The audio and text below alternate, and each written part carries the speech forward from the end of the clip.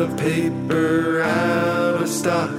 There's friendly faces around the block. Break loose from the chains that are causing you pain. Call Michael and Stanley, Jim, Dwight, Creed. Call Andy and Kelly for your business paper needs. Dunder Mifflin, the people person's paper people. Dunder Mifflin, the people person's paper people. Time out. Paper people!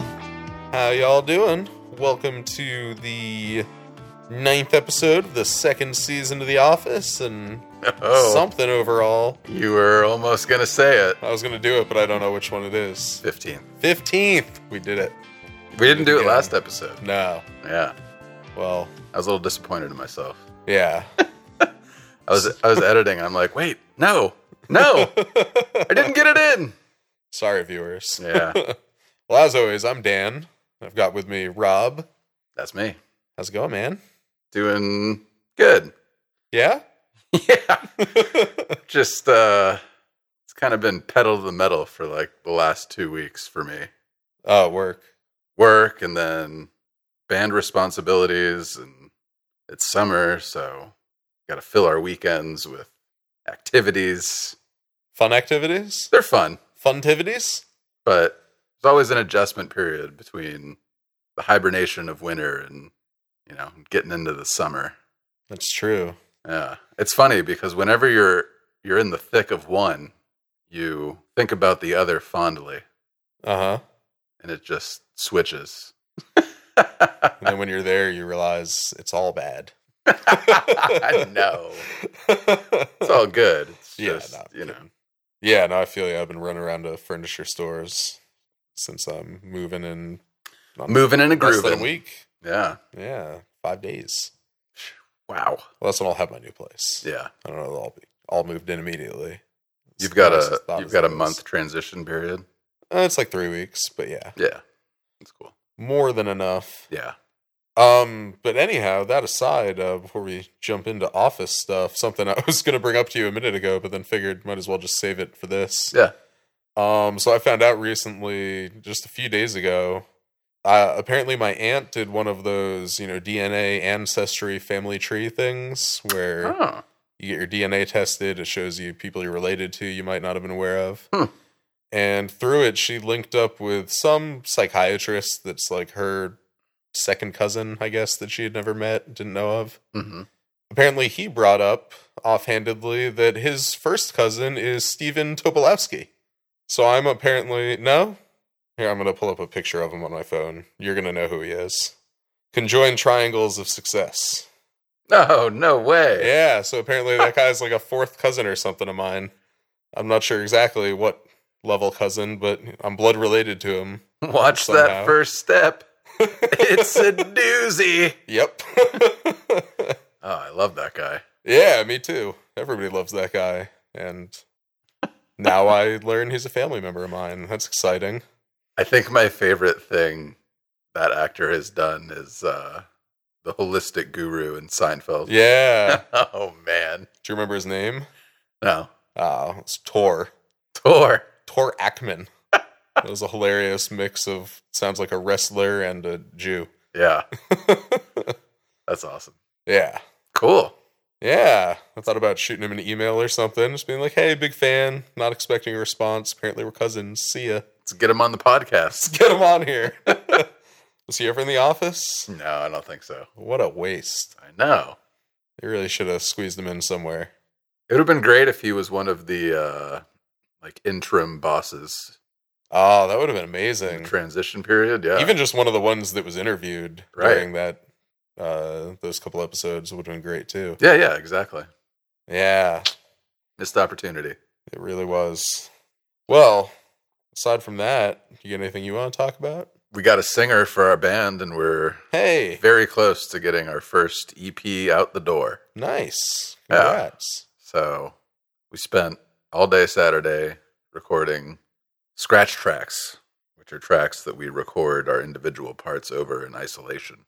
So we're getting there. I didn't know you guys needed a singer this whole time. Oh, Yeah. Should we have let you audition? Yeah. My pipes are fresh, Rob. At least according to one Trey Anastasio. Oh. Well, But, I mean... Or no, not my pipes are fresh. We're my not pipes are primo. Damn, I messed it up. What is that from? It's from Steve Colbert and Broccoli Rob. Broccoli Rob. Taunting Andy. That's right. Yeah, I mean, we're not committed. Oh, okay. So I can get you an audition. saying there's still a chance. All right, well, let's get that set up. First thing. All right. Let's do it. What kind of vocal styles are you looking for? Well, I can do falsetto and high harmony. That's all I am really solid on. With my register, I don't know where else I can go with it. I mean, we might be able to use some high harmony. Yeah? Yeah. Maybe we'll throw you on tambourine and put you on a backing vocal mic. Yeah. I think realistically, maybe I could be like a deeper voice Tom Waits. I think I could do that for you. Oh. Yeah. Yeah. We'll give it a shot. Let's do it. All right, move on to office news. Yeah.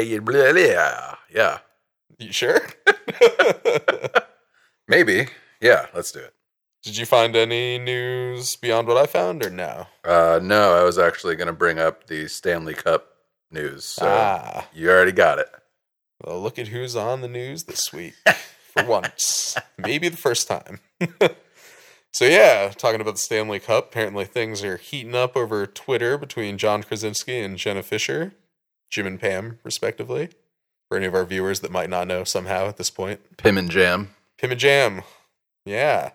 They, I guess the rivalry was sparked when somebody tweeted out a screen grab from a video that was posted in early May of Fisher in the St. Louis Blues official account. Mm-hmm. Yeah, she's... Oh, what did I say? St. Louis? St. Louis, I think. Good old St. Louis. That's just the level of casualness I have with St. Louis, People from St. Louis understand. Oh, yeah. So anyway, she's cheering her home team, because I guess she's from there. And they won, probably thanks to her cheers. All right, Pam. Can't imagine how else they could have done it. Or Jenna. Right. And then the account also tweeted a 2013 image of John Krasinski wearing a Boston Bruins jersey. Uh-oh. Yep. Because he is a Boston native.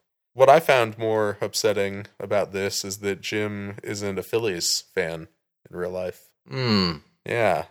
I don't mind Jim and Pam rooting for different teams, but I want more Philly Jim. Philly Jim. And that's pretty much all there is to that story. Yeah. Yeah. It's been all the rage and entertainment headlines. Everyone's been talking about it. I think even true. Trump might have tweeted about it. Oh, man. Yeah. Just maybe Kim Jong-un, North Korea made an official statement about it. I did have heard that he is a avid hockey fan. Really? No. Oh. I know he's a basketball fan. Right, Dennis Rodman. Yeah. And a Dennis Rodman fan just in general. Clearly. Well, yeah, but I mean, he wouldn't really be excited to meet Dennis Rodman had he not been a big basketball fan. Totally. Yeah. Although, on the other hand, it's Dennis Rodman. I feel like I'm not a basketball fan, and I'd be a little excited to meet Dennis Rodman, because how often do you encounter a human being that's that strange, that's not, like, masturbating in public or something, Yeah.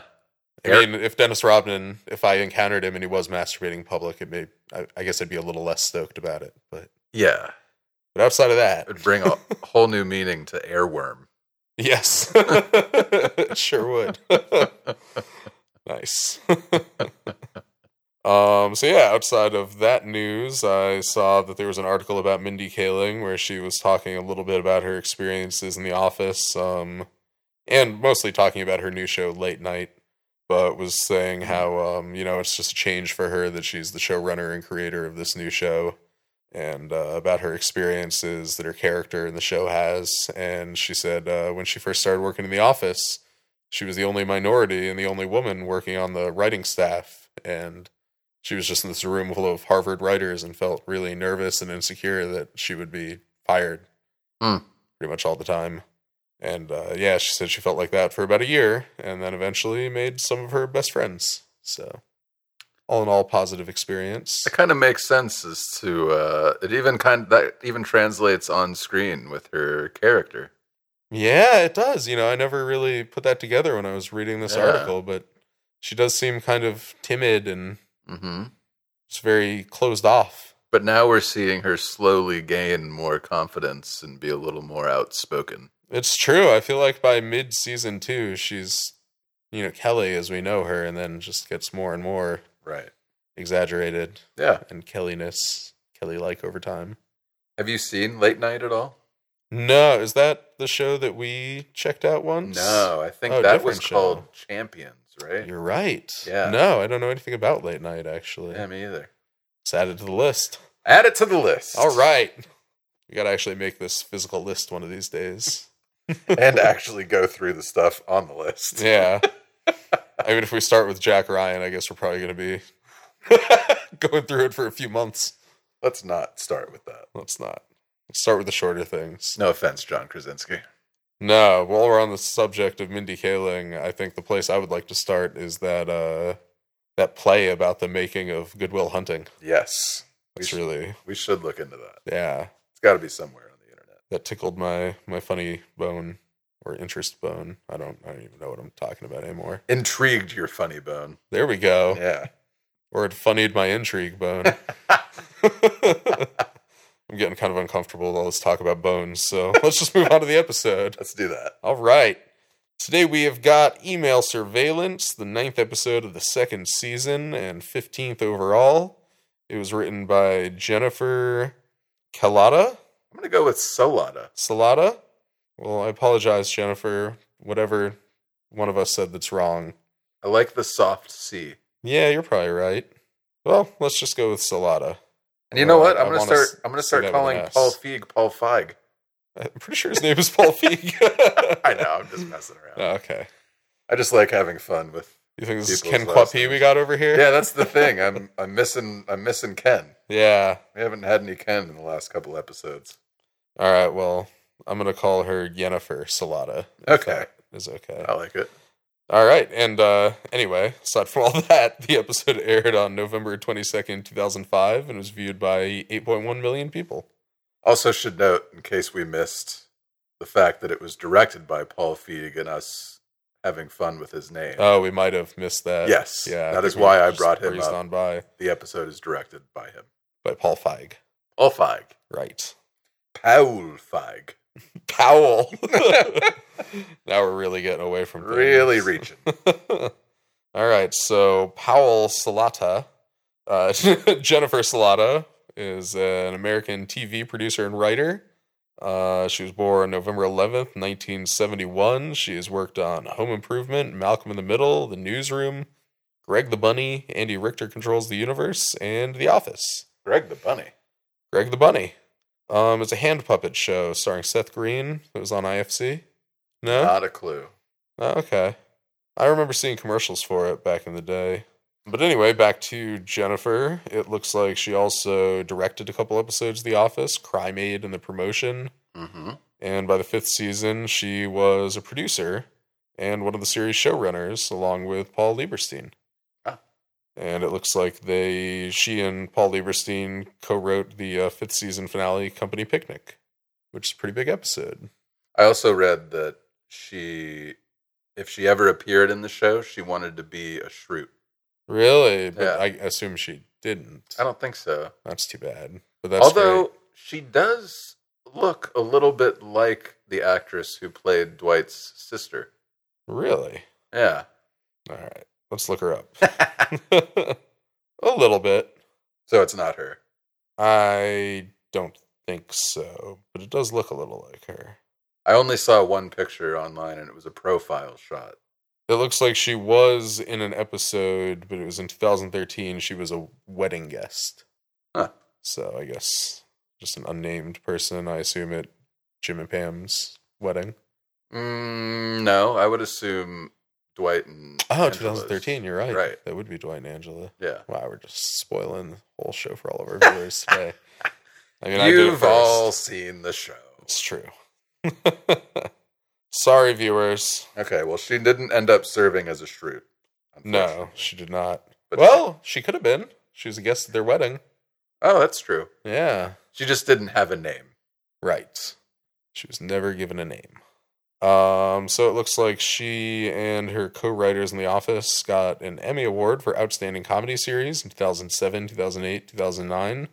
Or nomination. Did I say they got an Emmy? Yeah. My mistake. They lost all 3 years to 30 Rock. It looks like they also got Writers Guild of America Award nominations, and they won in 2007, lost in 2006 to Curb Your Enthusiasm, and to 30 Rock again in 2008 and 2009. You think this would create kind of a rivalry if you just kept on being nominated for something and every year 30 Rock just beats you? Depends on how much stock you put into awards. I guess that's true. Yeah. Most people, I feel like, unless they're really playing the politics behind the scenes, don't care one way or the other. That's probably true. Yeah. Yeah. But you know what else is funny to me? I loved 30 Rock. Me too. But I don't find that it's got a whole lot of rewatchability value compared to The Office. No, I completely agree with you, and I don't know why. I know a lot of people that like to rewatch 30 Rock, but really? I think I've maybe watched it 1.5 times. Right. And I tried watching it ran again. Out of steam. Yeah, I tried watching it again once, and I just hit a point where I'm just like, and the show kind of loses it after this, and I'm done. Yeah. As much as I hate to say it, I feel like a lot of stuff that Tina Fey writes starts to feel very kind of samey to me at a certain point. Mm-hmm.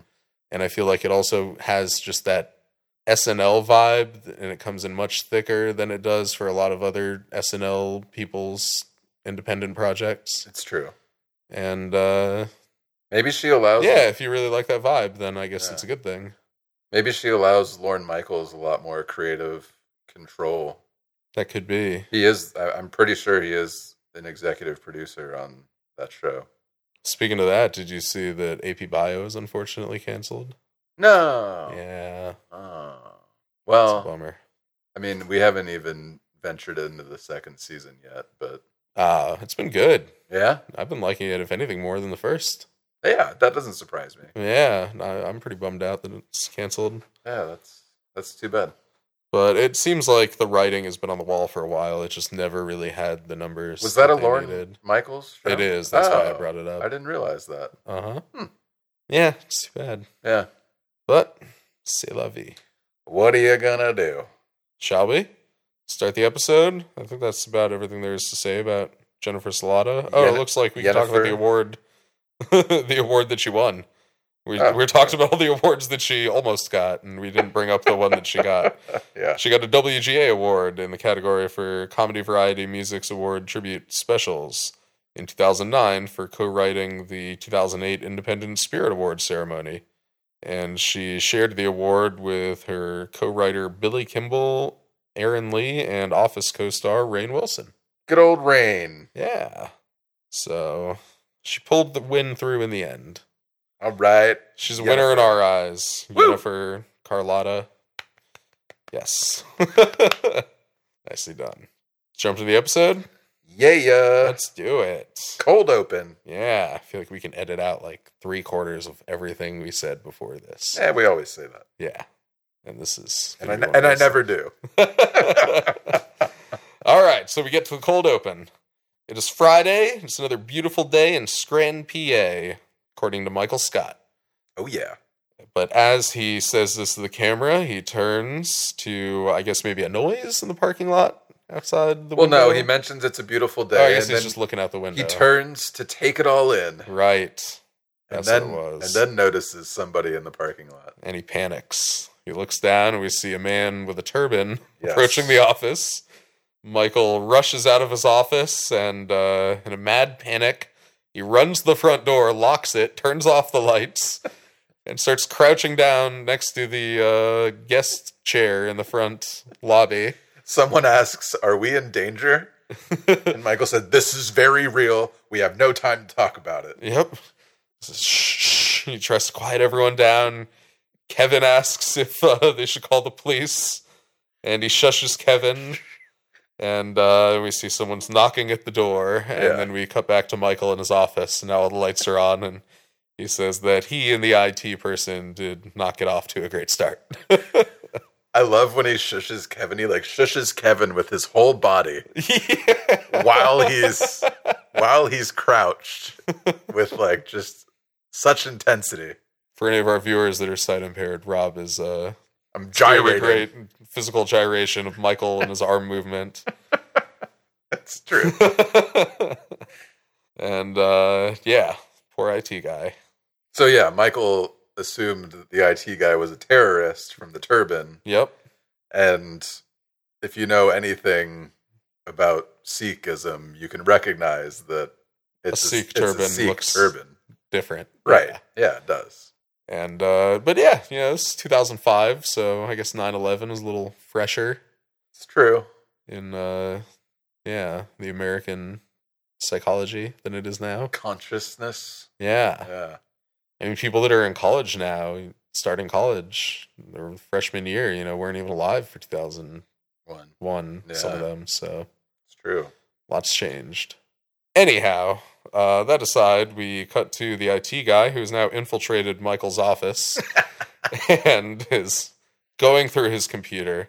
Yes. And it looks like Michael was trying to install something, and we don't know what he was trying to install, but he's giving the IT guy excuses, saying he tried to do it himself, but they've got everything so password protected and locked down.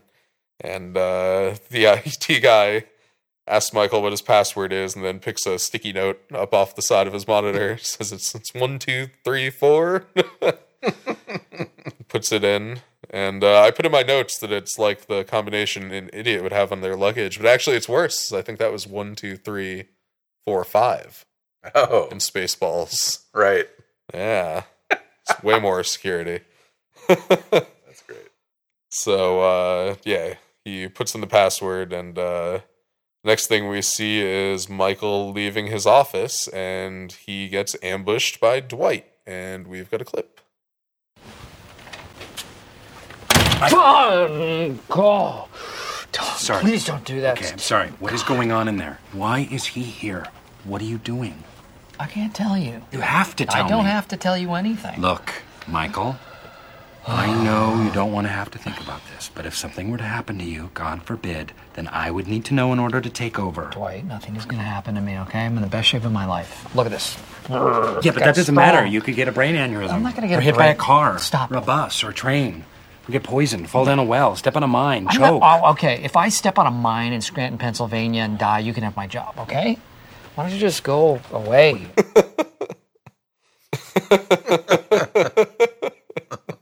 You think there's a lot of mines in Scranton, Pennsylvania? Definitely not. I like that Dwight throws that in. All right. Seems more likely to me that Michael would be killed by staring up at an icicle from directly beneath it. I think the only mines you would find in Scranton, PA are on Dwight's beet farm. Right. Maybe that's what he has in mind. Right. All right, so from here we cut to a talking head with Michael where he's explaining there's certain things a manager doesn't share with his employees. His salary, it would depress them. His bed, to which he chuckles after saying. You know what's funny about that? What's that? Michael's salary is revealed in an episode in the future, and it pretty much does the opposite of depress his employees. His employees end up laughing at his salary.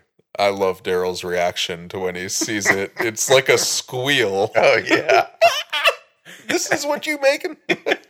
Snaps a shot with his cell phone. Yeah, I'm going to send this to Roy. This will cheer him up.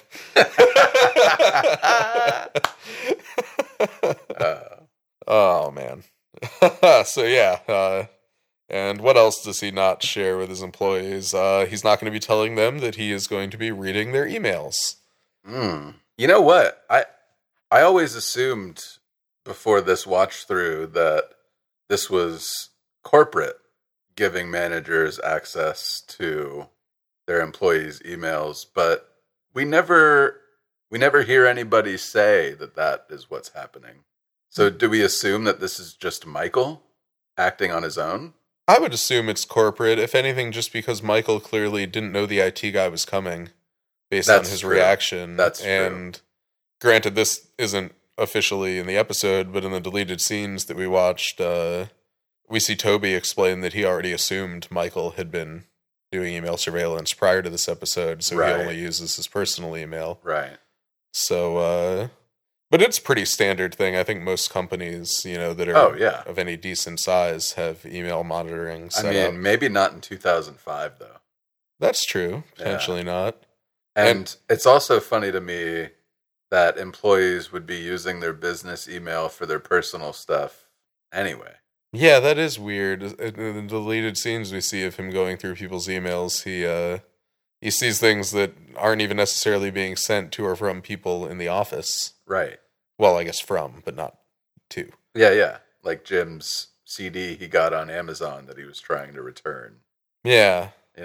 It's just, maybe people in 2005 didn't really see a need to have their own personal email address if they already had one at work.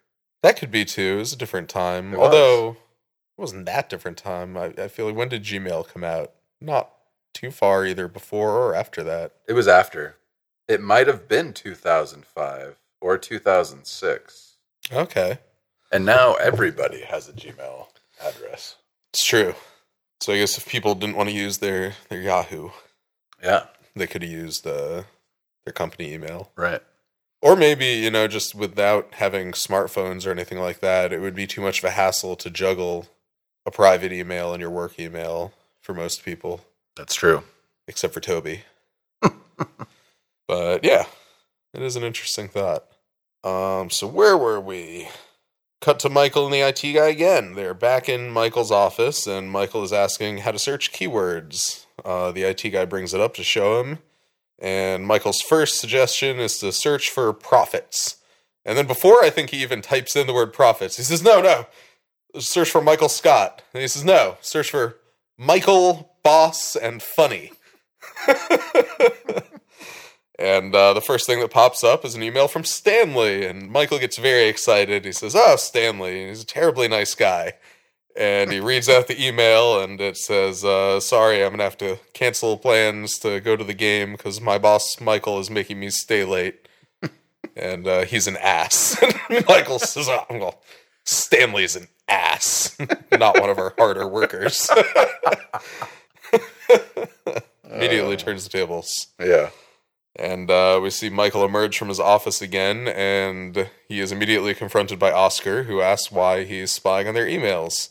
Michael tries to deflect. He says Oscar is crazy, and he starts to do a robot shtick. Says, next thing you're going to tell me is that I'm a robot. Yeah. Starts doing the robot. And, beep, beep, boop. Oil can.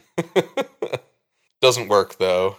He gets cut off, and Oscar tells him that IT sent out an email about them doing surveillance. Dwight and Stanley both protest and get upset, which is interesting because, besides that they've been pretty clear about dropping big hints, especially in this episode about Dwight and Angela being in a relationship, Dwight seems like he would be the first person to defend email surveillance in any circumstance other than one that could personally affect him, because Dwight is all about authoritarianism. Exactly. Yes. So Michael tries to downplay their criticisms and says, he thinks the problem is that when people hear Big Brother, they think it's a bad thing. When all Michael thinks is, I love my big brother. He does not have a big brother. Pretty sure he doesn't. No. Yeah. He's an only child. Although I feel like he does bring up having a sister at some point, but then we never come back to that or hear about it ever again. Right. So maybe Michael in his fantasy land, he has a brother and a sister when he needs them in reference to something. Just like in this episode, he talks a bunch about being in college, when we find out definitively later he never went to college. It's true. And earlier, actually, when he's talking about Ryan going to business school, he talks about how he never went to college. You know who else didn't go to college? LeBron James, Kobe Bryant, Tracy McGrady. So it's not the same thing at all. So, after this, we get a talking head with Kevin where he is saying that he needs to delete a lot of stuff. A lot of stuff. And then we cut to Dwight standing near Pam's desk with Angela, telling her quietly that if she has any sensitive emails, she should delete them. Immediately. Yes.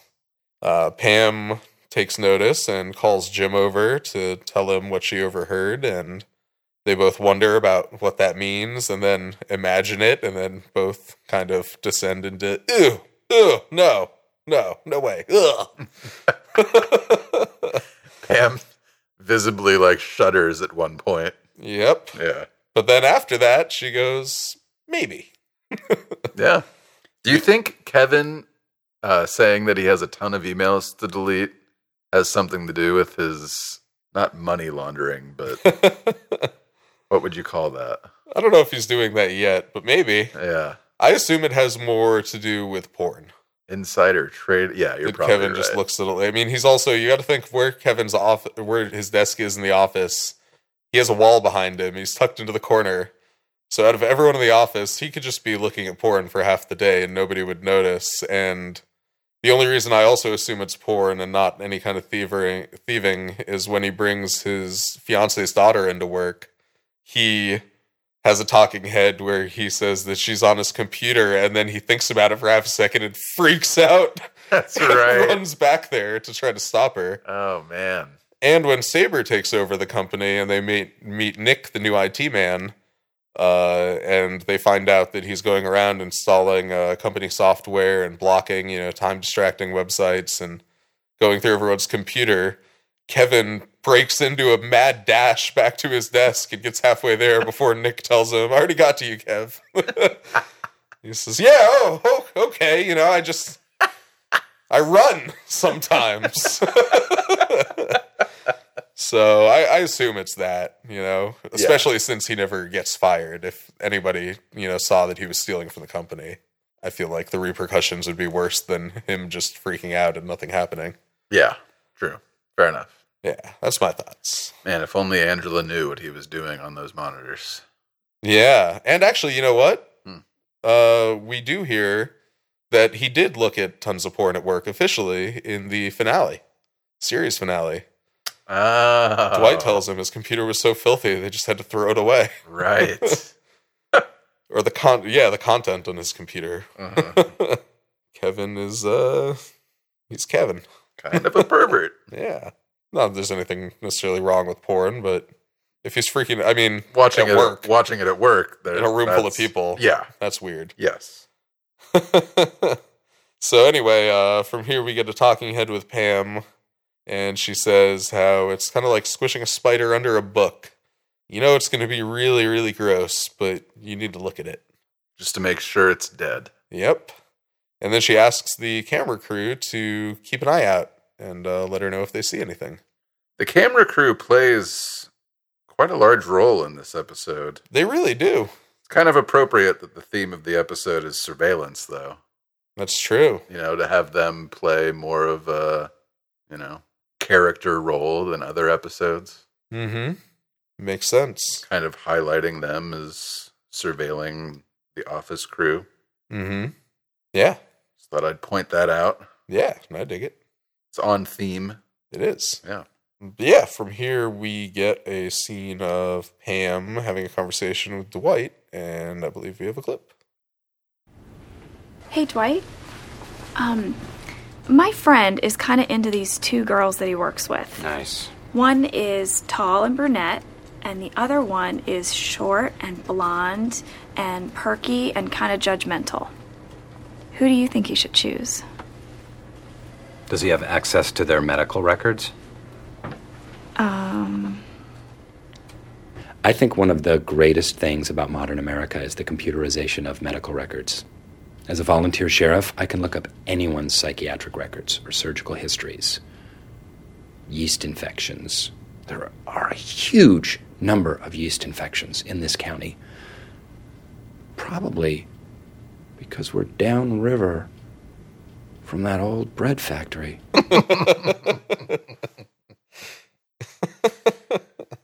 So we can probably assume here that Dwight has looked up Angela's medical history.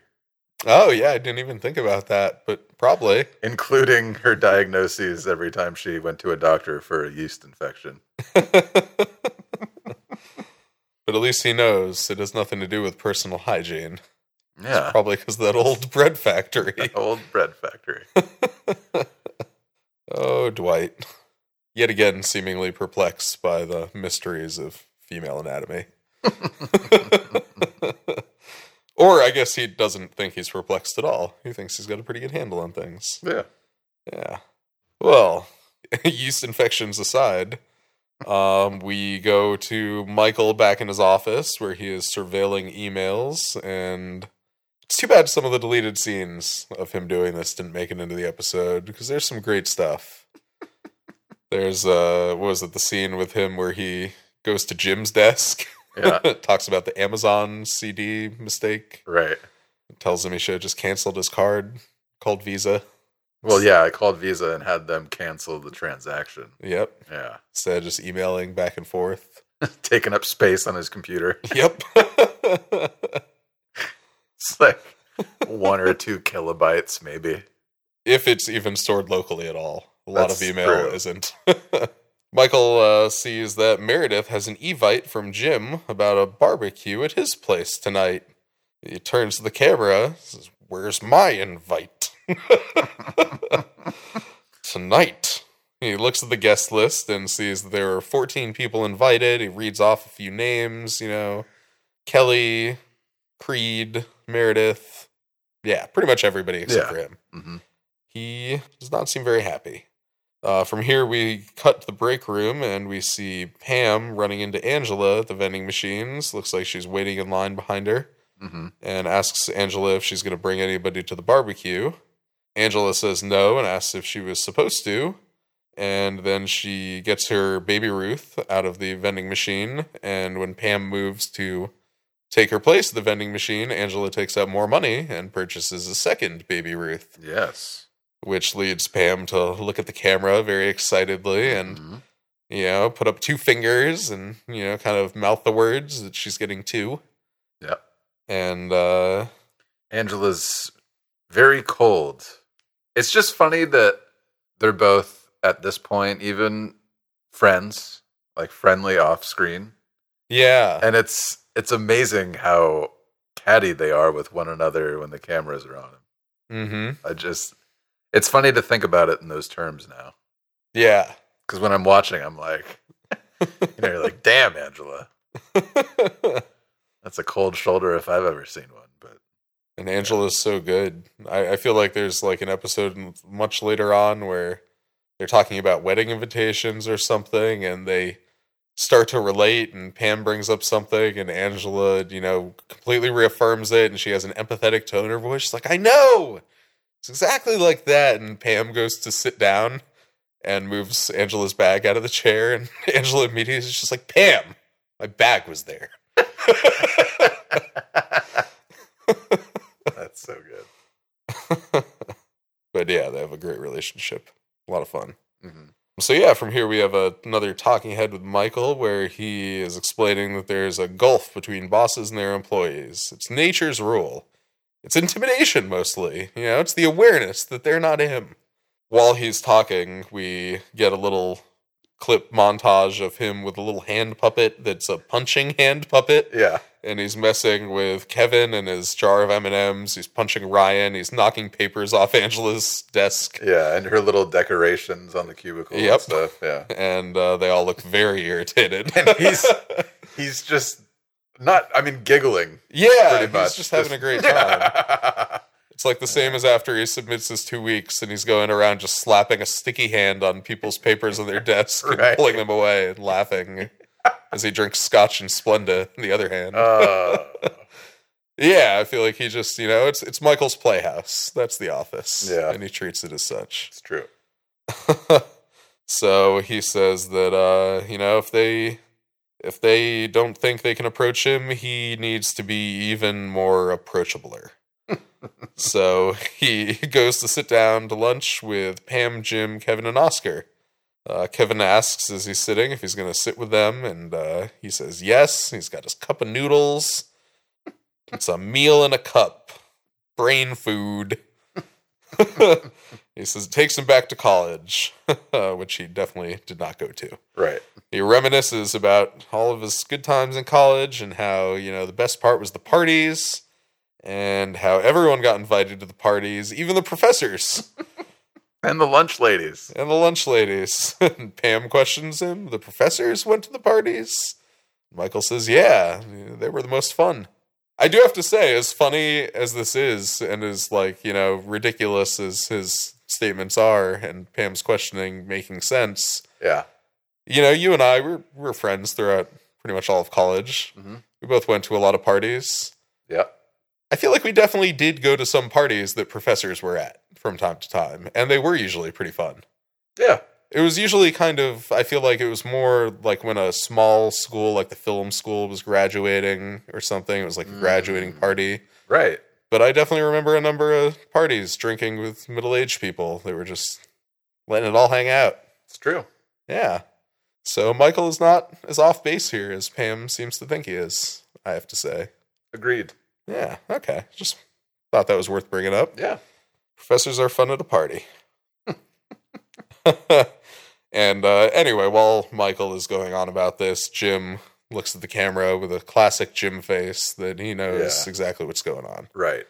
This is the first that he becomes aware that Michael is aware now of his party. Right. He knew about the email surveillance. He probably just didn't put two and two together, and now it's there. Yep. And it's also funny because as Michael's talking about all this, like after Jim looks at the camera, Michael kind of like side eyes Jim a little bit at the table right before the camera cuts away. Subtlety is not one of Michael's strong suits. No. From here, we cut to Jim by himself with the cameras, and he is explaining that he has 3 cases of imported beer, a karaoke machine, and he didn't invite Michael. 3 ingredients for a great party. He doesn't think people would be able to relax if Michael was there, and he also wants to be able to introduce his roommate to Dwight, who thinks that Jim made him up. But unfortunately, Dwight is real. All too real. I love his performance as he gives that line. Yeah, I feel like he almost does like kind of a half shudder. Yeah. Yeah. It's real distressed. Does a good job at it. He does. And from here, we are cut back to the office, to Pam's desk, where she's just, doing her work. And the camera guy gets her attention, or woman. We don't know who's behind the camera. It's true. Camera person gets her attention and raises it to Dwight, who is eating a Baby Ruth bar. And Pam gets very excited and thanks the camera. And from here, it is almost quitting time. And we've got a clip. But before we play this clip, I want to just bring up this deleted scene that I feel like would have naturally only been able to... I guess it would have replaced this maybe, or been before it. That was fantastic. Where so good. Yeah, Michael comes out of his office and grabs the chair from next to his office door. Yeah. Drags it over to the... Jim and Dwight's desk nook. Has taken off his tie. Yep. Dwight asks him where his tie is. And, I don't know. Took it off at some point. Just trying to be casual. It's one of the guys. Yep. And you can tell he's really trying hard to get an invite to this party. He's saying that he's no different than anybody else. And it just culminates in this very long, hilarious conversation where Dwight is just, of course, just infinitely concerned with whatever Michael is thinking and trying to say. And they just end up having this very close quarters conversation that Jim is just constantly directly in the center of, even though he's not participating. And by the end, like they're both sitting on either side of Jim's desk. Yep. Yeah. I love that Michael, when he sits down in the chair, he kicks his feet up on the edge of Dwight's desk, and then he says something to Jim and realizes that Jim's monitor is obscuring his view. Yeah, he just slaps the monitor sideways so that he has a full view of Jim, but Jim can't even see the front of his monitor anymore. That was so good. Yeah, it's great. But I guess instead of that, I wish they had managed to squeeze it in somewhere. That was a great scene. Yeah, it was. we have this clip of everyone leaving for the day. Question. On the internet, there are several different options to get to your house for the party tonight. And I was wondering... Keep that down. Why? Because not everybody knows about the party. Like who? Who doesn't know? Michael. Why just Michael? Because it's a surprise. Is it? Mm-hmm. Oh, that's perfect. So don't tell. I won't. Okay. So, Dwight thinks that tonight is a surprise party for Michael. Really? That's great. Maybe we can get him to hide and wait somewhere. Oh, man. Oh, speaking of which, I was just trying to get a handle on, numbers and for food and stuff. So do you think Roy's going to come, or? Oh, no, he can't make it. Oh, okay. Cool. Hey there. Hey. Oh, almost quitting time. Yep, it's 4 o'clock. One more hour. Take care of anything you forgot to do. Hey, I don't know if you have any plans tonight, but if you don't, we could hang out. Oh, I can't. You have plans? Mm-hmm, yeah, no. Yeah, I do too. You do? Big plans. I do, yeah. Because you just said that you wanted tonight, to hang out? I can't do it tonight. Okay. No, improv class. So I have improv class, hanging out with my improv buds, yeah. Oh, that sounds like a lot of fun. Oh, it's the best. It is the best. I would not miss it for the world. But if something else came up, I would definitely not go. Improv sounds great. It is.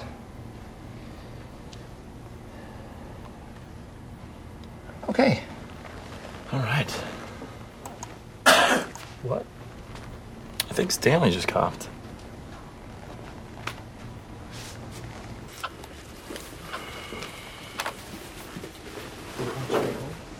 Hey, Pam. Do you need me to walk you to your vehicular transport? No, thanks. All right.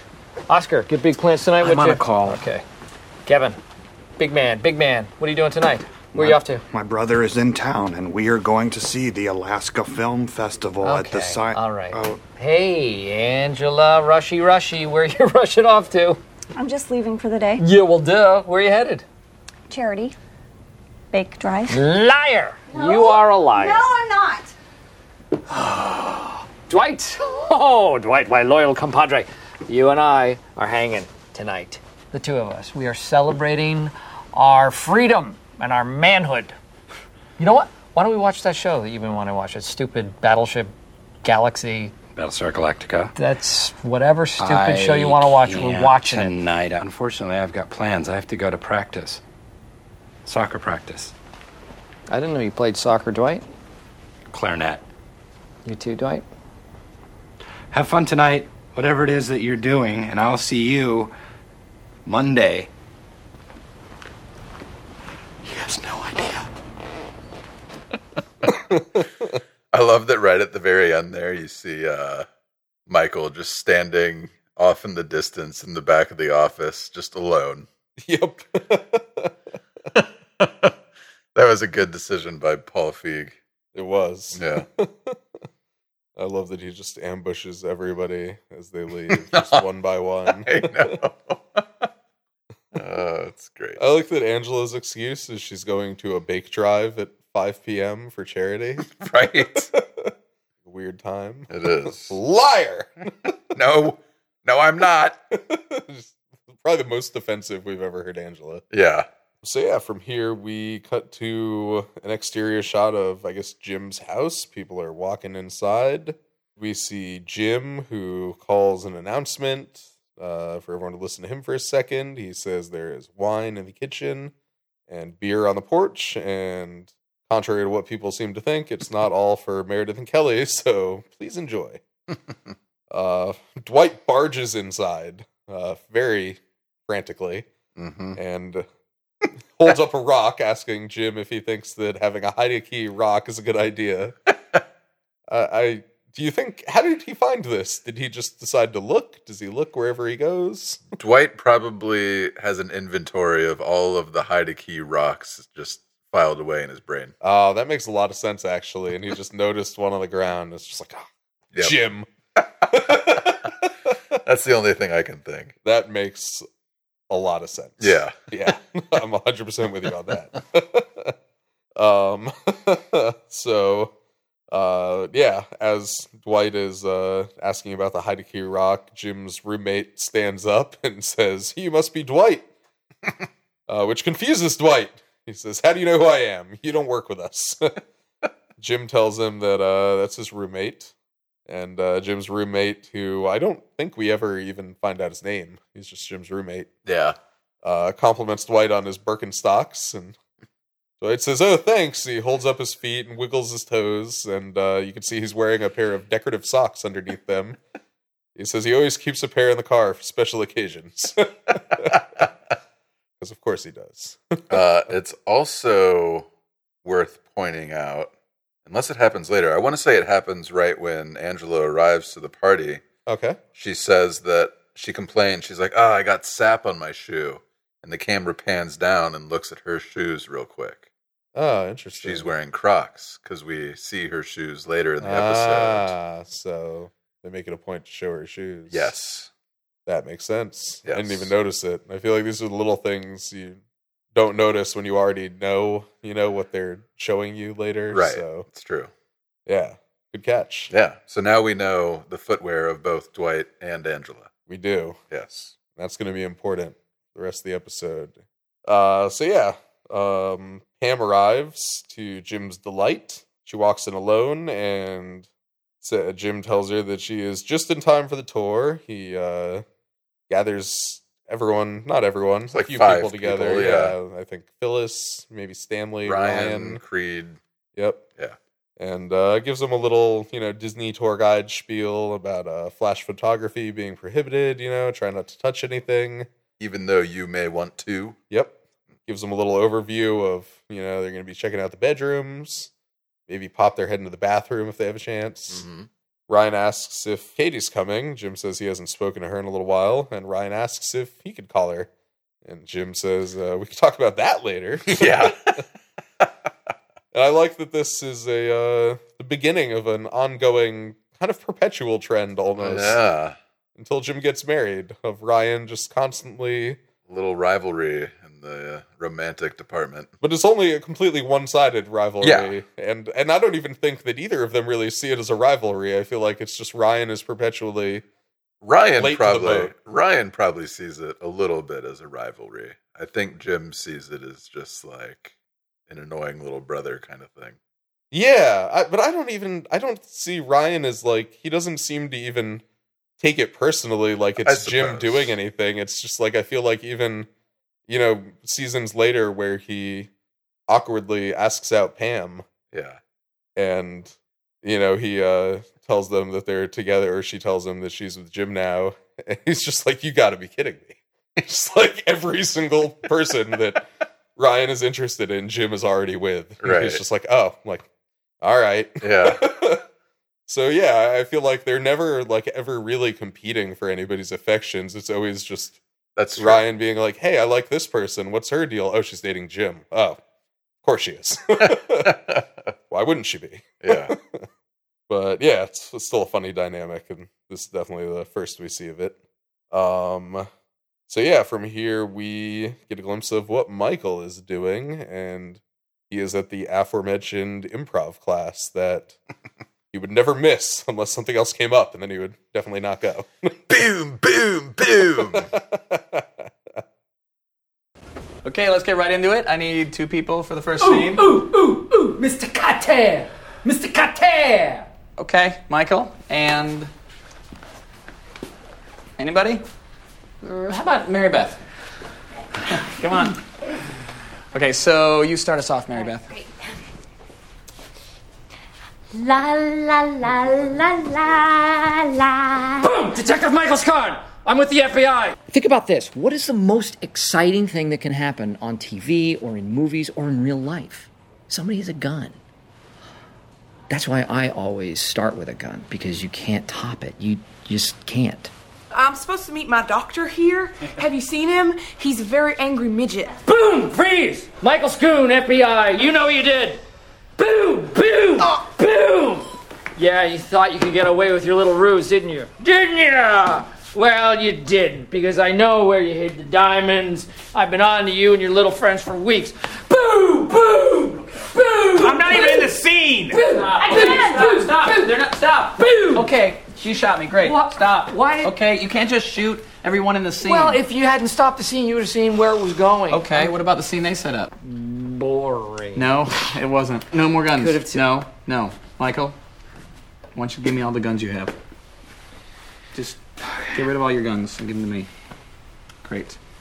Okay. Okay. So, just for anybody listening, kind of a bunch of visual gags that were in there to bring up. How, Michael just immediately, when he improvises, how when he gets called, nobody else wants to do the scene. Everybody is purposefully averting their eyes from making eye contact with the improv coach. And how, he just kicks down the door every time, the invisible door, and comes in with a gun. And I also wanted to bring up when he's giving away all of his guns to the improv teacher. He unstraps an invisible gun from just about every part of his body. Yeah.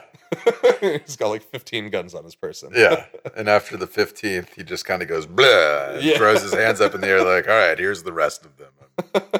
I don't care anymore. And I also like the improv coach has a deep enough understanding of what kind of person Michael is, that it's not enough to tell him to stop pulling out imaginary guns on everyone. He has to make Michael give him his imaginary guns in between improv scenes. That's hilarious. I didn't think about that, but you're right. It's the only way to make it stick.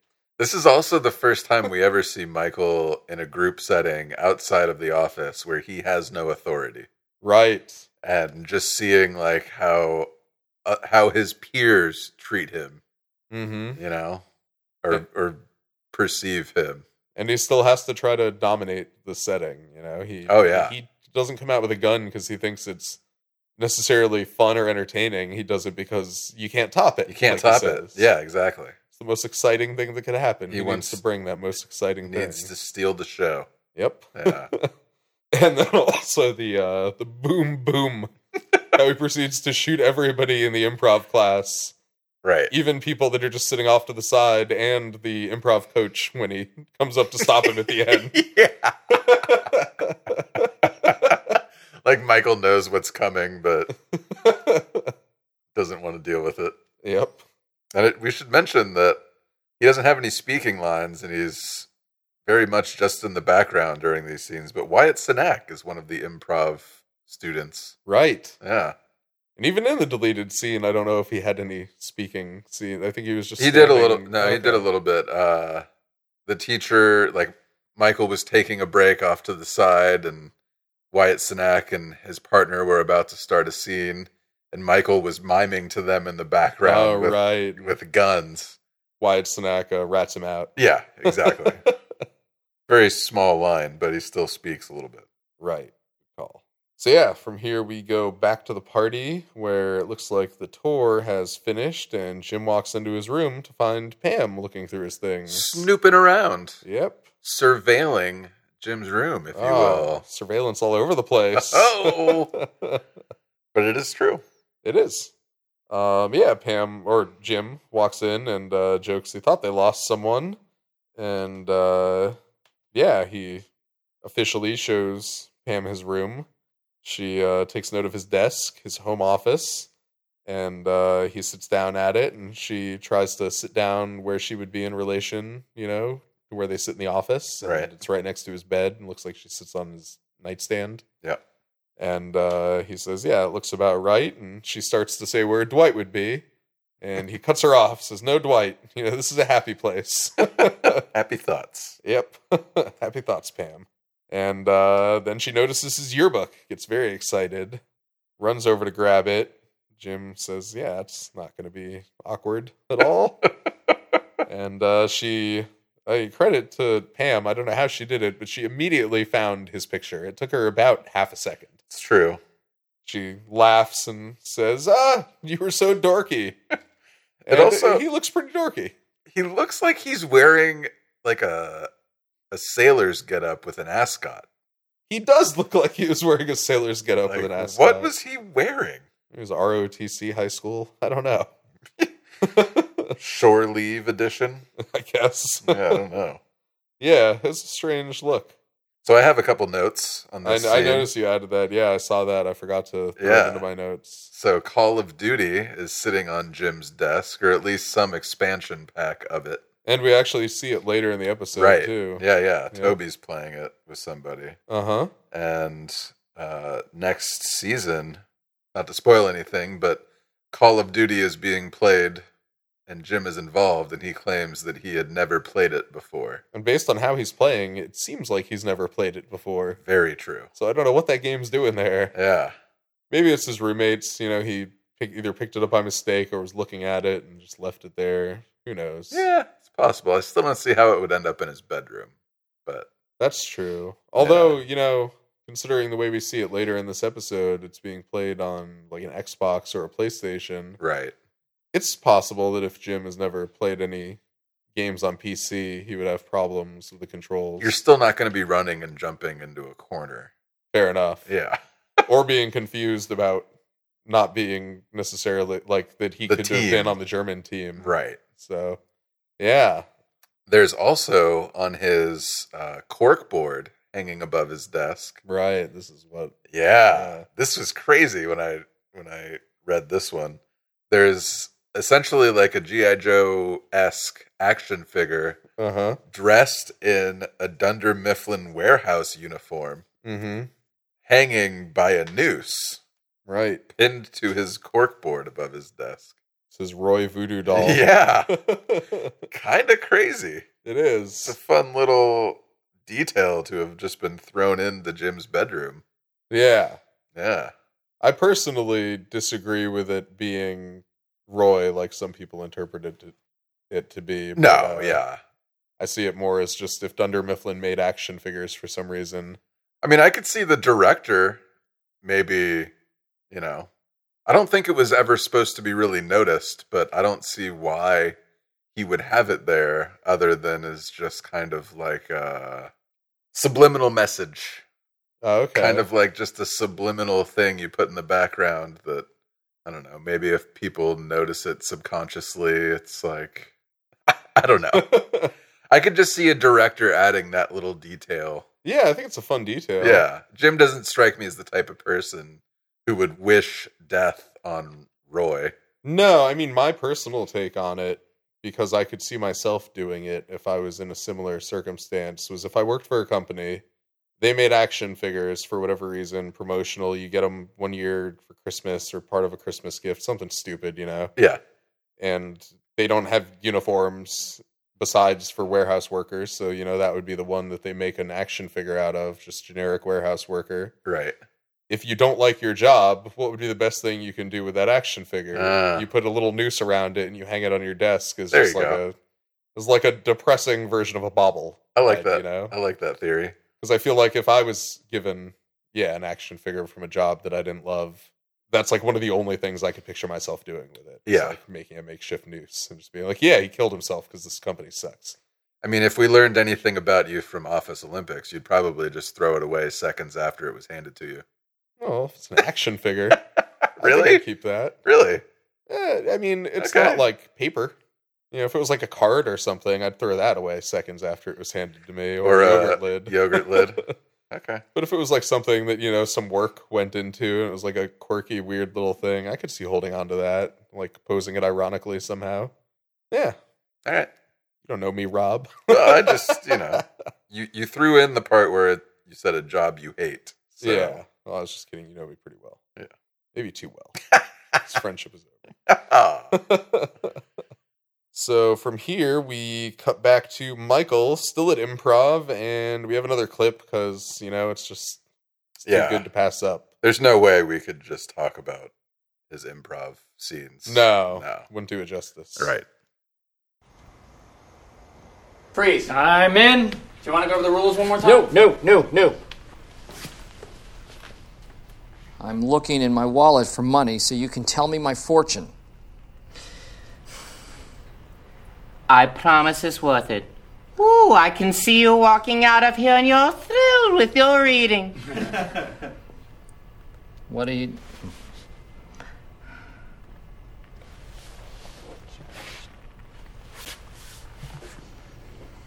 Michael, what did you tell him? Nothing. Then why are his hands up? Bill? He told me he couldn't show it to me, but he has a gun. Okay, let's call it a day. Nice job. Good. It's good.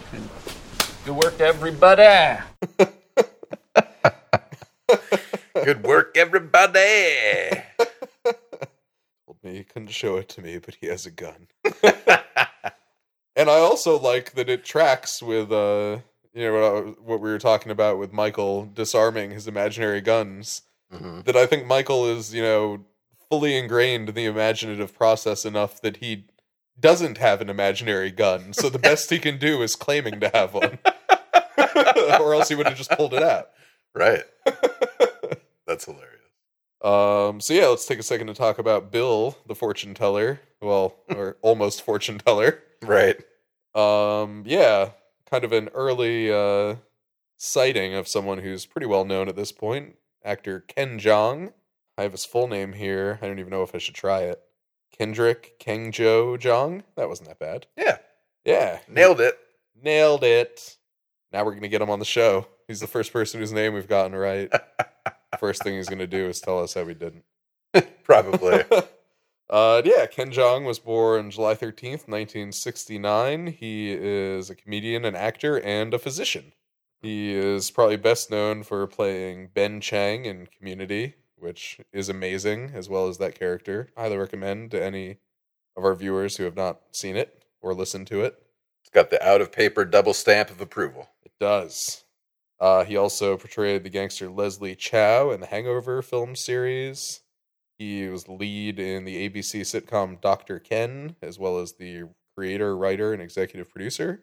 And in real life, he, as we mentioned, is a licensed physician. I can speak. It's funny because your father was a licensed physician. Yeah. But I never said that. Apparently generally. I just said my dad is a doctor. Doctor, yeah. And he currently is a panelist on the singing competition, The Masked Singer. It looks like Ken Jeong kind of splashed onto the comedy scene first in 1995 when he won the Big Easy Laugh-Off, of which NBC president Brandon Tartikoff and the Improv founder Bud Friedman were judges, and they both told him he should move to L.A.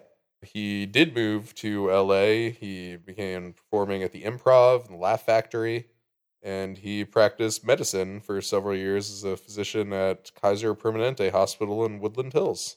It's a good way to fund your comedy career. Yeah, it sure is. Most comedians don't have that cushy of a fallback job. No. Well, I guess it's not a cushy job so much as it is cushy pay. Yeah, it's a high-paying job. Certainly not an easy or low-effort job. No.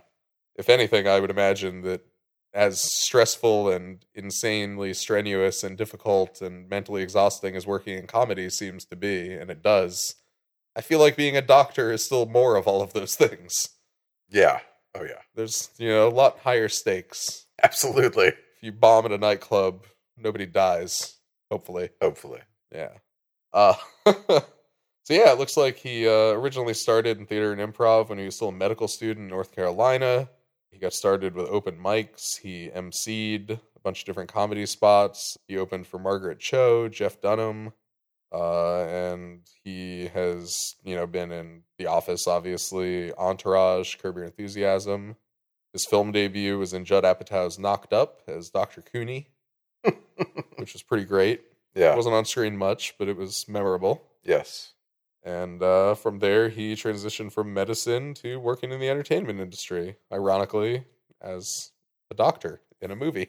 Full time. Yeah. It looks like, a bunch of other stuff he's been in. Pineapple Express, Role Models, All About Steve, The Goods, Couples Retreat, Live Hard, Sell Hard, Zookeeper, Transformers The Dark Moon. Really? Apparently. Wow. I haven't seen Transformers The Dark Moon. Have you seen any of the Transformers? I saw the first one. True. Yeah. Just a glorified dubstep music video. It was. I enjoyed it, though. No, I know.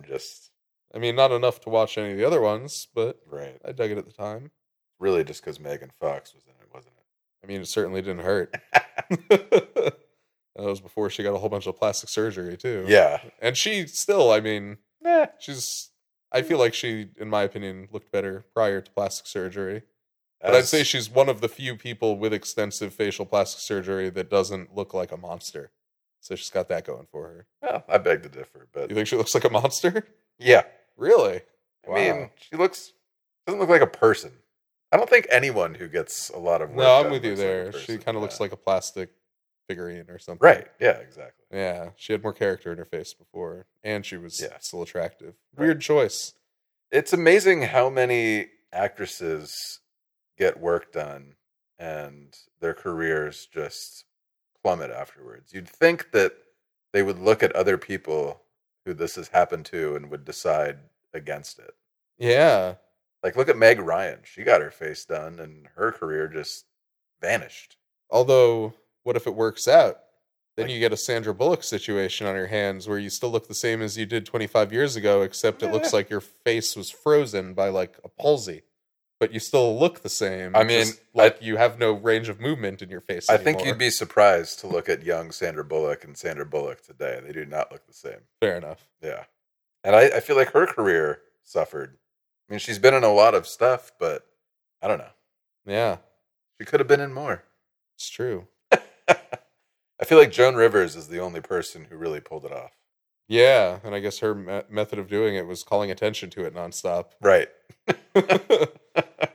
She used it to her advantage. I feel like it also worked out in Joan Rivers' favor that like she was never famous, at least as far as I can think of. Maybe I'm wrong. But I feel like her... Well, no, I mean, she was very famous, but I feel like her fame didn't necessarily stem from her appearance so much as it stemmed from her being hilarious, which she never stopped being, regardless of how many surgeries she got. True words were just spoken by you. Thanks. Feels good to be validated. But yeah, anyway, that is Ken Jeong. Great guy. Oh, I can't really say that earnestly. I don't know him, but friend of the show, Ken Jeong. Friend of the show. Next week we got Ken and Ken Kwapi. It's going to be a special episode called Jeong and Kwapi. So tune in for that. All right. So back to the episode. We are back at the barbecue. Jim offers Angela her choice of chicken, hot dog, or burger at the grill. She tells him she's a vegetarian. He tells her there's soda inside. We cut to indoors. Stanley and Oscar are talking about the success of various Dunder Mifflin products. And Kelly interrupts them, saying there's got to be something they can talk about besides work. And they just completely fall silent. Yeah. And they seem to be pretty enthusiastic in their conversation before she broke it up. It's true. I mean, I've worked jobs where that's the case. I mean, yeah, if you don't... I mean, how often do we ever see Stanley and Oscar conversing in the show after this point? Maybe never? Yeah. I mean, the people I work with now are really good about not talking shop outside of the shop. Yeah. Which but it is seems nice, like you have common ground with those people that's not that's shop true. work, too. That's very true. Yeah. I feel like Oscar and Stanley are very different people. Yeah. It doesn't help that Oscar's not totally honest with these people about who he is at this point. That's true. Yeah. So, but even if he was, I still don't see him having tons of common ground with Stanley specifically. I don't know if anyone in the office would really. Maybe Toby. Maybe they could talk about Toby's romance detective novels. Oh God. Because Stanley likes to hang out in his bath, drinking wine, reading his mysteries. So. Yeah, but he doesn't like sitting in his bath, drinking wine, reading Toby's mysteries. Maybe. We don't know. Toby's stories about his oversexed black detective. Stanley could be it. I mean, maybe that character is partially based off of Stanley. I mean, the oversexed and the black parts, I guess. They fit. Exactly. I like it. Pam notices that Dwight and Angela are, kind of in the corner of the yard, speaking to one another, separated from the rest of the people. Mm-hmm. And she goes inside and excitedly asks Phyllis if she's heard any rumors of office romances. I would like to point out what Angela was saying to Dwight while they were outside. I missed it. What was she saying? So she's holding a glass of wine, and she's speaking to Dwight, and she says, "Jesus drank wine. I think it's okay." That's That's great. Wow, was that like really quiet or something? I don't even remember hearing that. Well, I got good speakers. Fair enough. Nice. That's great. Good catch. Mm-hmm. So yeah, she asked Phyllis if she heard any rumors. Phyllis gets excited too and says, "You tell me." And then says, "You're talking about you and Jim, right?" And immediately, the fun is taken out of it. Ooh, yeah. Pam's not having a good time anymore. No, and Phyllis immediately notices the change of expression on her face and apologizes, saying, she just assumed they're always hanging out together. Mm-hmm. She didn't mean anything by it. And, Pam says it's no big deal, brushes it off very awkwardly and kind of rushes away. Mm-hmm. And then I see a note that you made here, and I'm wondering what that's about, because I did not notice this. So in this scene, when Phyllis is walking over to Pam, we get a brief shot of Creed. This is the first scene we see Creed in where you can really see what shirt he's wearing. Okay. It's the same shirt that he gives as a white elephant gift in the next episode. Oh, to Jim? Yes. That's great. I know. Which means that after this party, Creed probably took the shirt off, put it in his car, and then just grabbed it for the white elephant gift. That's for the awesome. Christmas episode, yeah. Although I believe Creed says he pulls it out of his closet, but well, yeah, that's Jim's guess that Creed confirms is correct. Yeah, there you go. Jim says, my guess is he forgot that he had to get me something. He dug in the back of his closet and pulled out this little number and threw it into a bag. And Creed says, yep, that's exactly what happened. Jim's wearing the shirt as he says that, and the sleeves like come up halfway to his forearm. Yep. What I also noticed on a recent watch through of the series, I can't say specifically which party it is, if it's an in-office or out-of-office party, but after the White Elephant episode, there's another party where Creed is wearing that shirt yet again. No way. So it seems like maybe either Jim got rid of it or Creed just like stole it back from him at some point. That'd be hilarious if Jim threw it away and while Creed was dumpster diving at the office complex, days later he found it again. Yeah. A lot of possibilities there. That's great. So yeah, after Pam and Phyllis kind of break away from each other, we come back to improv, which is finally wrapping up. Everyone's leaving and they're all talking about going to a bar together. And Michael tries to follow them to the bar, saying, "Oh, we're all going here." And Bill comes forward and cuts them off, saying, "No, they're not going together. It's someone's birthday celebration that they all know independently outside of improv class." We all met them in different ways, but we all know them. Yep. It's a private thing. Yep. So Michael, tries to save face. He says, he's got his own thing to go to, so he couldn't make it, but maybe next time. And pats Bill on the back, says, "Great work." And then as Bill's leaving, but still near him, Michael turns the camera and goes, "Not." So yeah, back at the party, we see now Phyllis is singing karaoke very timidly, which is kind of a funny sight, but it's good to see her having fun. And Jim sits down next to Pam to ask her how the investigation's going, and she says she dropped it. She thinks she was wrong. She was just grasping at straws. Yeah. And then we get a talking head with her where she's saying that, people spending time together could just be friends, and she thinks it was really unfair of her to assume that there was anything more than that going on. She's like outside the party by the front door, fidgeting with her necklace nervously as she talks to the cameras, and still very visibly uncomfortable by the fact that Phyllis thought that her and Jim had a little romance going. Yes. And from here, we go back into the party with our final clip of the episode. Just turn around now, because you're not welcome anymore. And a drunk, and I've got all my... Surprise! Got my... Everybody! Wow! Who opened the morgue for this thing? I was just driving by. I thought I'd drop in. There's some wine. I would love a glass if you're going to open it. Hello, temp. Take my jacket. Oh, come on. That guy? He is a good guy, not a terrorist. Karaoke, I love it. I am a karaoke fiend. wind! I call dibs. I got next up. Come on, let's get this party started. Ha! Okay, where's that wine? Okay, this is a duet, so need somebody else. Pam, you wanna come up and sing this one? Need somebody else? Takers, please. Baby, when I met you, there was peace unknown. Kelly? I tried to get you with a fine-tooth comb. I was soft inside.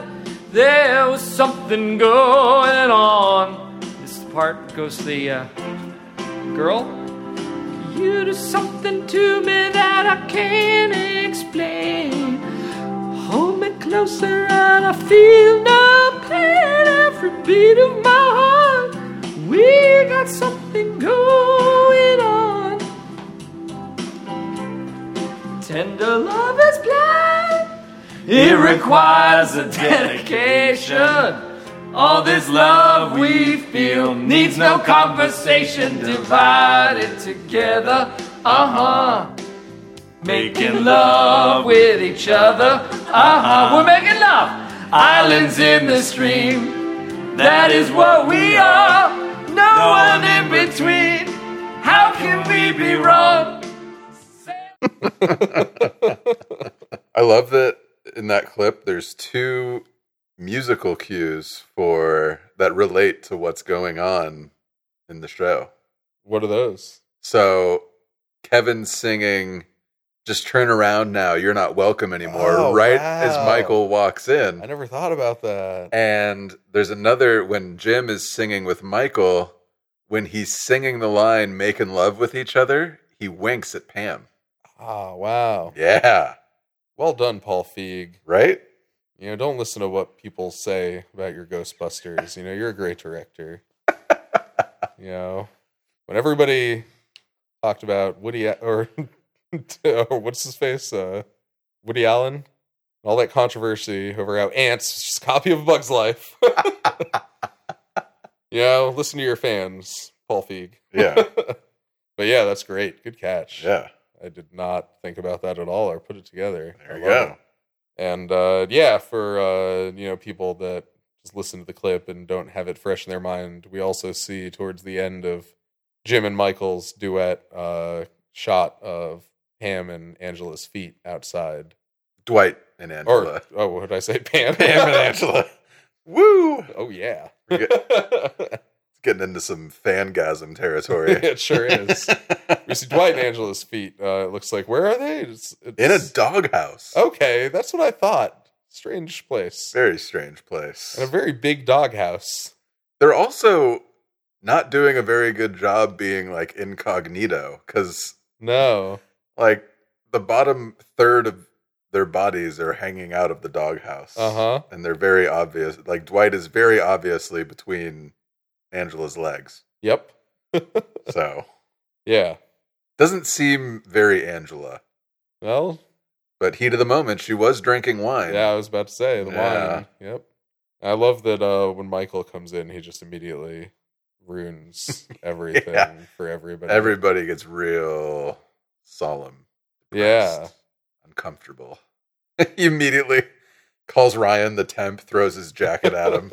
Ryan's just like, you know, a party goer. Michael can't give up his authority even in Jim's house. Yep. I love Dwight's exuberance. Surprise! Come on, everybody. And Phyllis, as Dwight's saying that, Phyllis is just like, shh, no, Dwight, no. This isn't, no. This wasn't a surprise party for Michael. Yep. That's funny. But I also like that this ending, even though it's Michael just crashing a party that he's not really welcome at, it kind of fits into that little Greg Daniels absolutely. Characters inadvertently providing exactly what another character needs without purposefully or even realizing they're doing it. Whereas, you know, Michael is being rejected by his improv class the entire night because he can't work with anybody at all. He's left up there stranded singing karaoke, singing a duet by himself. And then Jim steps in to alleviate the awkwardness, probably thinking more of like, this is horrible, you know, not because like I want to help Michael, but just, you know, everybody is miserable. To me, I was watching Jim's face as Michael started doing karaoke. And at first, obviously, Jim is very annoyed, as is everybody else. Just like, ugh, party's ruined, blah, blah, blah. But then I think, without even thinking that he's trying to save the party, I think he recognizes the loneliness in Michael. Yeah, for sure. And I think it's largely it's largely to like include him so he doesn't feel lonely. That makes sense. You're right. I wasn't thinking of Jim's facial expression, but yeah, no, 100%. I think there was a point where you see him go from being annoyed to empathizing with Michael's situation. So yeah. And I feel like we kind of needed this for what's to come in the Booze Cruise episode. Yeah. Where Jim confides in Michael. And without this moment, you don't really have that bond between them that would really make sense. So yeah, for sure. I think this is definitely a plot building device in a way. And also, like you said, that Greg Daniels heartwarming happy ending moment. Yeah, but I was going to say, not only does he, provide Michael with a relief from his loneliness and isolation, he also provides Pam with a relief from what she's preoccupied with now. She looked miserable and distracted up until they started singing together, and now she's laughing and having a good time as Jim makes funny faces at her, being like, yeah, what are you going to do? That's a good point. And not only that, one more I just thought of. They provide a great distraction for Dwight and Angela to go hit up that doghouse. So, everyone's helping everybody. Yeah. Do you think... Well, I guess we don't have to go into it. Oh, what were you going to say? We could always cut Do you think that they were just making out in the doghouse or something a little more... I don't know. Could go either way. I mean, I'm leaning more towards... But, who knows? We'll never know. I guess, if they weren't doing it there, they're doing it somewhere. So, That's true. That's true. Either way, it works out. And the episode's almost over, but we have one more brief scene where we see Michael in the hallway of his improv class. It looks like it's maybe just at a community college or a high school or something, which seems like it would be, as good a setting as any for something like that. Right. And he's talking to the camera, and he's saying that the way he got into improv is he was walking down the street one day, and Dale Earnhardt pulled up and said, "You're funny. You're the funniest person I've ever seen. You should do improv." And that was improv. The real way is he found a flyer. And that's the end of the episode. That's the end. Yeah, pretty good. Yeah. I don't know why I said it like it wasn't, because I think it was a great episode. I feel like my tone indicated I was not a fan. I like it. I think I was the one who started with the rating and the new MVP, the episode category last time. Our new MVP category. Woo! Thanks to Agent Euroscarn. Second shout out. What? Gyroscarn. Oh, agree to disagree. We'll let him correct us. Or she. outofpaperpod@gmail.com. Or they. 2019, I don't want to box them in. Fair enough. Well, anyhow, the main point is, this is on you, sir. Time for ratings. Ratings! Hey!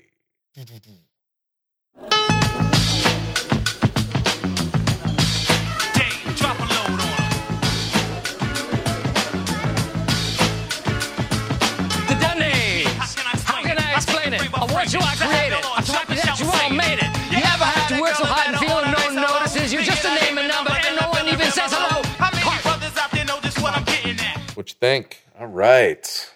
Well, uh-oh. I felt the episode started off strong with the cold open and the scenes with the IT guy. Okay. There was a little bit of a lull before they break away into the improv and the party. Okay. Yeah. But not like... I agree with you there. It doesn't break... It doesn't ruin the episode. No. It's just, something I noticed. So I might not be as high in my rating as the previous two episodes. It's okay. Still liked the episode, though. Our listeners might turn on you, but, give it a shot. We'll see how it goes. Uh-oh. And an MVP. I feel like weirdly free in these parts of us recording because I feel like I can just speak freely knowing that this gap is going to be edited out. Sometimes. I have hemorrhoid.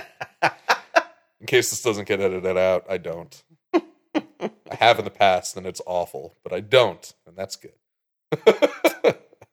Okay. I think I'm going to give this episode 7 out of 10 Birkenstocks for special occasions. Ooh. Not bad. And who's your MVP, though? It's a tough one. It is a tough one. That's what she said. I think my MVP has to be Michael singing Dolly Parton's part in his duet. When he starts hitting those falsetto notes, I can't help but laugh out loud. That is a great scene. Yeah. I mean, it's almost a cop-out, I feel like, to name Michael as the MVP in a lot of these episodes, but if we're gonna go with funniest moment, I think that is the one that really did it for me. Okay. So nice. Yeah. Now it's on me. Tables have turned. Oh man. How the turntables. I think I'm gonna be a little more generous. I'm gonna give this episode 8.5 Heidi Key rocks, just because I feel like it's, there's a lot of plot progression in this episode, more than in most. It's true. And I feel like we kind of see deeper into character souls than we do in a lot of previous episodes. Good point. And Office MVP, that is a tough one. Part of me earlier was thinking it'd be funny to just give it to Stanley every single episode, even if he only has like one line or just like a chuckle. But I don't even know if he has any lines in this episode, so that won't do. And it would probably get old pretty quick. There was one where he's talking with Oscar in the kitchen. Oh, right. But that wasn't funny necessarily. No, I did not think that was funny. I think I'm going to give the Office MVP, just to be different. I think I'm going to give it to Pam. Oh. Yeah. And my line of thinking is she wasn't necessarily the funniest character in the episode, but I feel like it's the most we see of her where she's doing something that's not directly involving Jim or another character. We're just kind of following her on her own mission for the episode. Her own surveillance quest. Right. Surveilling Dwight and Angela. Mm-hmm. To see what they're up to. And I feel like it's the first we see of Pam where she is being maybe like a little precocious, a little mischievous on her own. Mm-hmm. And yeah, I just feel like I don't know, I almost see it as like kind of a breakout episode for her character. She's almost, even though she's a main character of the series, I feel like she was almost kind of on the sidelines every episode before this one. Huh. And it felt like it just kind of fleshed her out more fully to me. It's true. I felt like, I feel like in a lot of the episodes we've done before this one, like I always am struggling to find clips that involve Pam because she's such an important character. And I'm just like, there's just not as much of her as I remembered there being in these early seasons and early episodes. She's been more of a person that is on the receiving end of the action versus the action part of the action. Exactly. Yeah. I feel like besides this, the only episode we've really seen her do a whole lot was in the Dundies, and it was really just she was wasted the whole time, or half the time. Yeah, it's true. So I'm going to give Pam the MVP. Plus, she is the one that introduces us to the definitive fact that Dwight and Angela are dating, which gives us a lot to work with moving forward. Very true. We see that, for the first time, other people in the office are kind of noticing what's going on with her and Jim and how it makes her feel. Yeah. We see the first time the dynamic of her and Jim when they're completely by themselves without anybody else around, when they're in his bedroom, and how that plays out. Yeah, there's a moment of silence, but there's nothing awkward about it. No, there isn't. Yeah. That says a lot. Uh-huh. Yeah. It's all in the pauses. It's all in the pauses. It's like jazz. So yeah, I think that's my rating, and she's my MVP. All right. I'll give it to her. I like it. If it was purely comedy-wise, I would have given it probably to Dwight or Michael, but I'm Give it to Pam. Yeah. I was debating on giving it to Bill. Bill! Yeah. Mr. Bill! Especially the line where he lies to Michael about how each person going to this private birthday thing independently knows that person outside of improv. So that is a great scene. Yeah. I was also debating on giving it to Kevin when he rattles off his excuse that his brother's in town and they're going to an Alaskan film festival. Just says it so dryly, like he just had it locked and loaded. Yeah, it was so rehearsed. Yeah, it was amazing. You know what? Maybe I'm going to switch my MVP to Kevin because that line was really great. Nice. Yeah. All right. So you got Kevin and Pam and Stanley. Some dark horse MVPs. Yeah, I like it. Cool. Yeah. Well, It's, you know what's funny is, well, we don't have to get too serious. I was going to talk about the surveillance state and how back in 2005, you know, this episode was only breaching the surface compared to what it's like now. Right. Yeah. It's true. Let's jump into it, man. Let's bring up the nuclear waste conversation from a couple weeks ago too. Let's go back to that. I think I cut most of that out, so our viewers don't know what we're talking I about. listened to that episode recently, and I noticed that most of that was gone. I feel like there was like a sentence that each of us said, not the 25 minutes of like, oh man, the world. We're all gonna die. Yeah, there was. Well, there that's was a guarantee, even a best case scenario. Well, yeah. So nobody gets out alive. It's true, but and we want everyone who listens to our podcast to keep that in mind. We did it. We could probably save those cuts and just build a depressing super reel. Yeah, or just like a podcast about politics in and of itself, and just the state of the world. And it'd be a hot take because nobody's doing that now. That's what we need more of. That's what I think when I look at the news. You know, nobody's talking about politics or the world. The world. Yeah. Somebody should be talking about that. There's some stuff. International news with Dan and Rob. Oh, God. Just put me in a Dunder Mifflin warehouse employee uniform and get me the noose. I'll go out the way I came into this world as a Dunder Mifflin warehouse employee. I don't know what that means, but someone can figure it out. Well, I just want to say before we sign off that last week we had our written review challenge for our viewers. That's right, we did. Has anybody done it yet? Well, you know what's funny is I realized editing the episode that we told these viewers that if they left the review, we would reach out to them and get their address so we can send them a sticker. I saw you adjusted it in the show notes. I did adjust it in the show notes, and I just wanted to point that out. I also mentioned in the show notes that it was for this week only, but since we didn't clarify in the episode, I'll extend it another week. I mean, you guys aren't going to hear this episode for another week after we record it. Yeah, I figured it was open-ended. It's open-ended.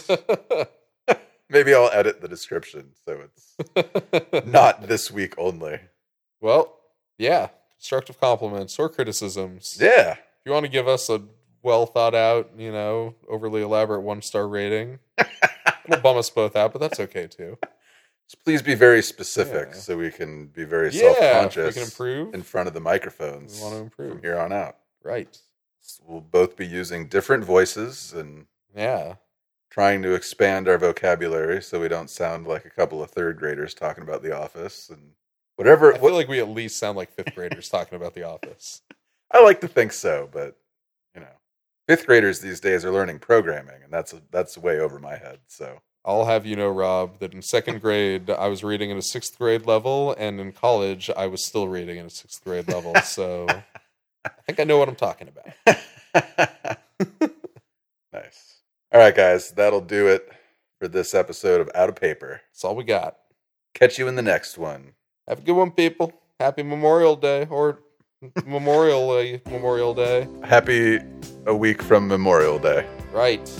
Oh, yeah, I guess so. Peace, people. Baby, when I met you, there was peace unknown. I set out to get you with a fine-tooth was something going on. You do something to me that I can't explain. Hold me closer and I feel no pain. Every beat of my heart, we got something going on. Tender love is blind, it requires a dedication. All this love we feel needs no conversation. We ride it together, making love with each other. Islands in the stream, that is what we are. No one in between. How can we be wrong? Sail away with me to another world, and we rely on each other. From one lover to another.